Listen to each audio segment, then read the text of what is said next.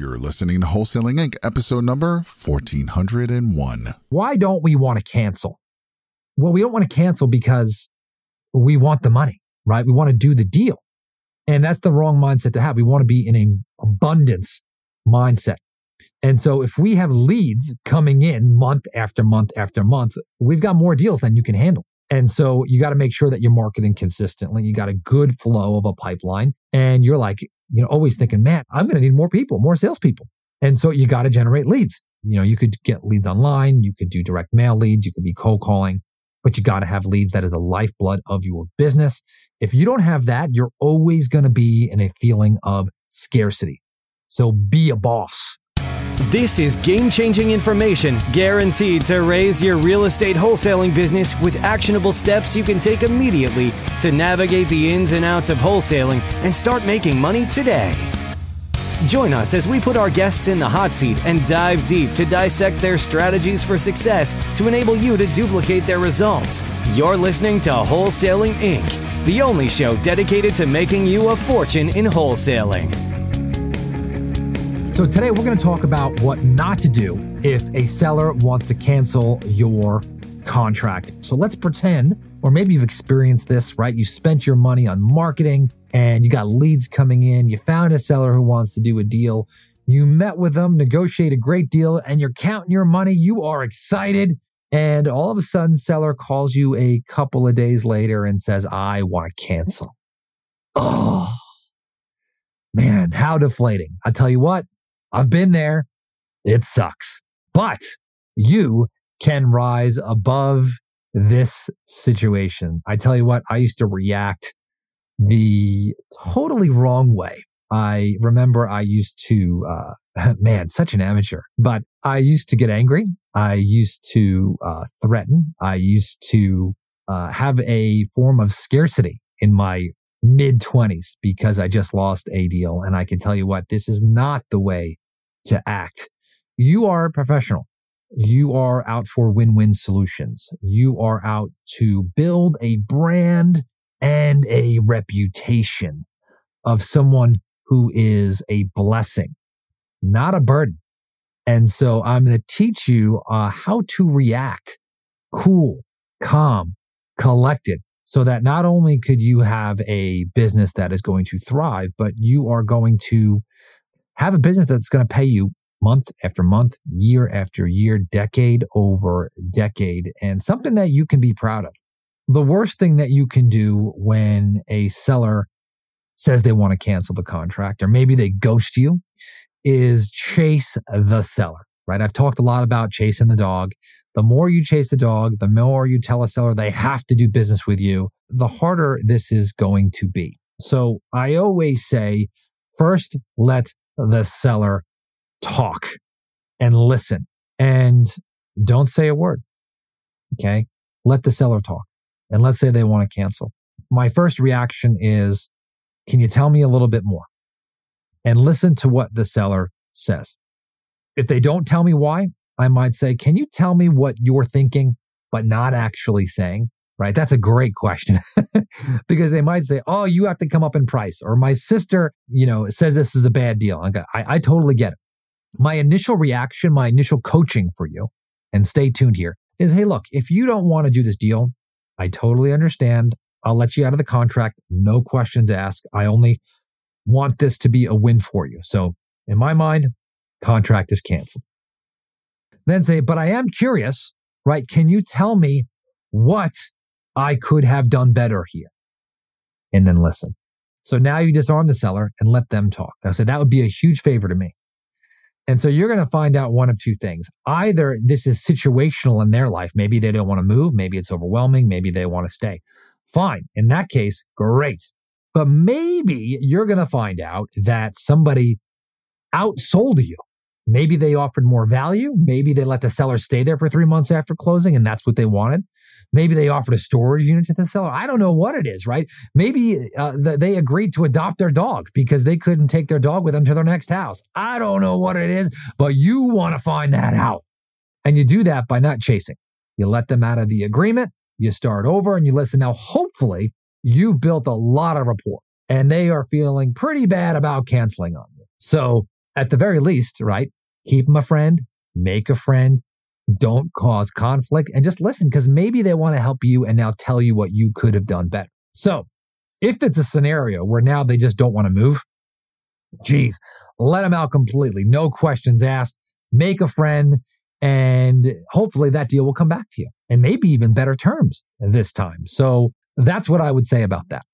If you feel like they're canceling because they're going with somebody else, I can tell you, sure, this is emotionally, it's hard and it's damaging, but you want to find out why.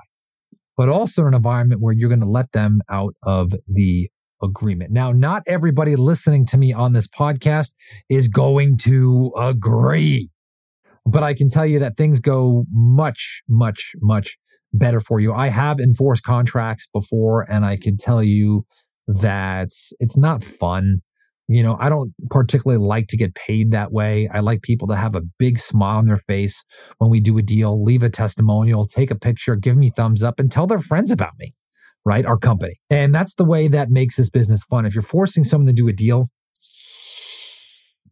I don't know, it just doesn't feel good. So I would say this, my opinion, let them out of the contract. Now, are there circumstances, that I might change my mind? Maybe if we're like 2 days before closing and all of a sudden the seller tries to go with somebody else $20,000 higher and not tell me and try to go behind my back, maybe I might fight it, but usually no. Okay. So my first bet is build a relationship, let them out, have a smile on your face, send them a thank you card, tell them if anything changes, you're here, and move on. My overwhelming recommendation. Because if you do that, I tell you what, 7 out of 10 times that deal is coming back, and they're going to be very, very happy to do business with you. In another scenario, let's say you decide not to let them out. Here's what I'm going to do. And by the way, check with your attorney on this, but I would legally record my interest. Okay, this is if you don't take my advice. And what I mean by that is record your contract. Now, in most states, you can record your contract without buyer or seller interest.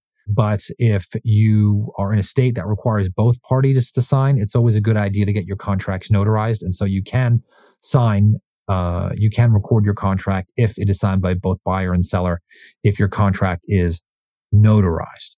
So you can record your agreement. I would not argue with the seller in this case. I would just say, hey, I'm ready to close. I know that you said you wanted to cancel, but when you're ready to close, I'm here. And then just wait. Don't threaten. Don't argue, just wait. And then over time, if that seller tries to sell to somebody else, your interest will pop up, right? The title company will call you, and then the seller is going to have to deal with you then. And so you can decide to release your interest or negotiate with the seller for some kind of buyout. And I have done that on a few deals where the seller was not communicating. So if I have a seller that won't communicate, what I'll do is I will just record our interest. I'll send a letter to the seller and say, hey, we're ready to close. We haven't been ready to get a hold of you. And then I'll wait for the seller to come back to me. We recently had a deal like that. That was a couple of years old, where the seller just didn't show up for closing, wouldn't communicate. We recorded our interest, and it just came back, and we negotiated for a $10,000 buyout. Knowing what I know now is I would just cancel. Okay. It's much more important to build your brand. Now, let me give you a mindset shift here, right? Why don't we want to cancel? Well, we don't want to cancel because we want the money, right? We want to do the deal.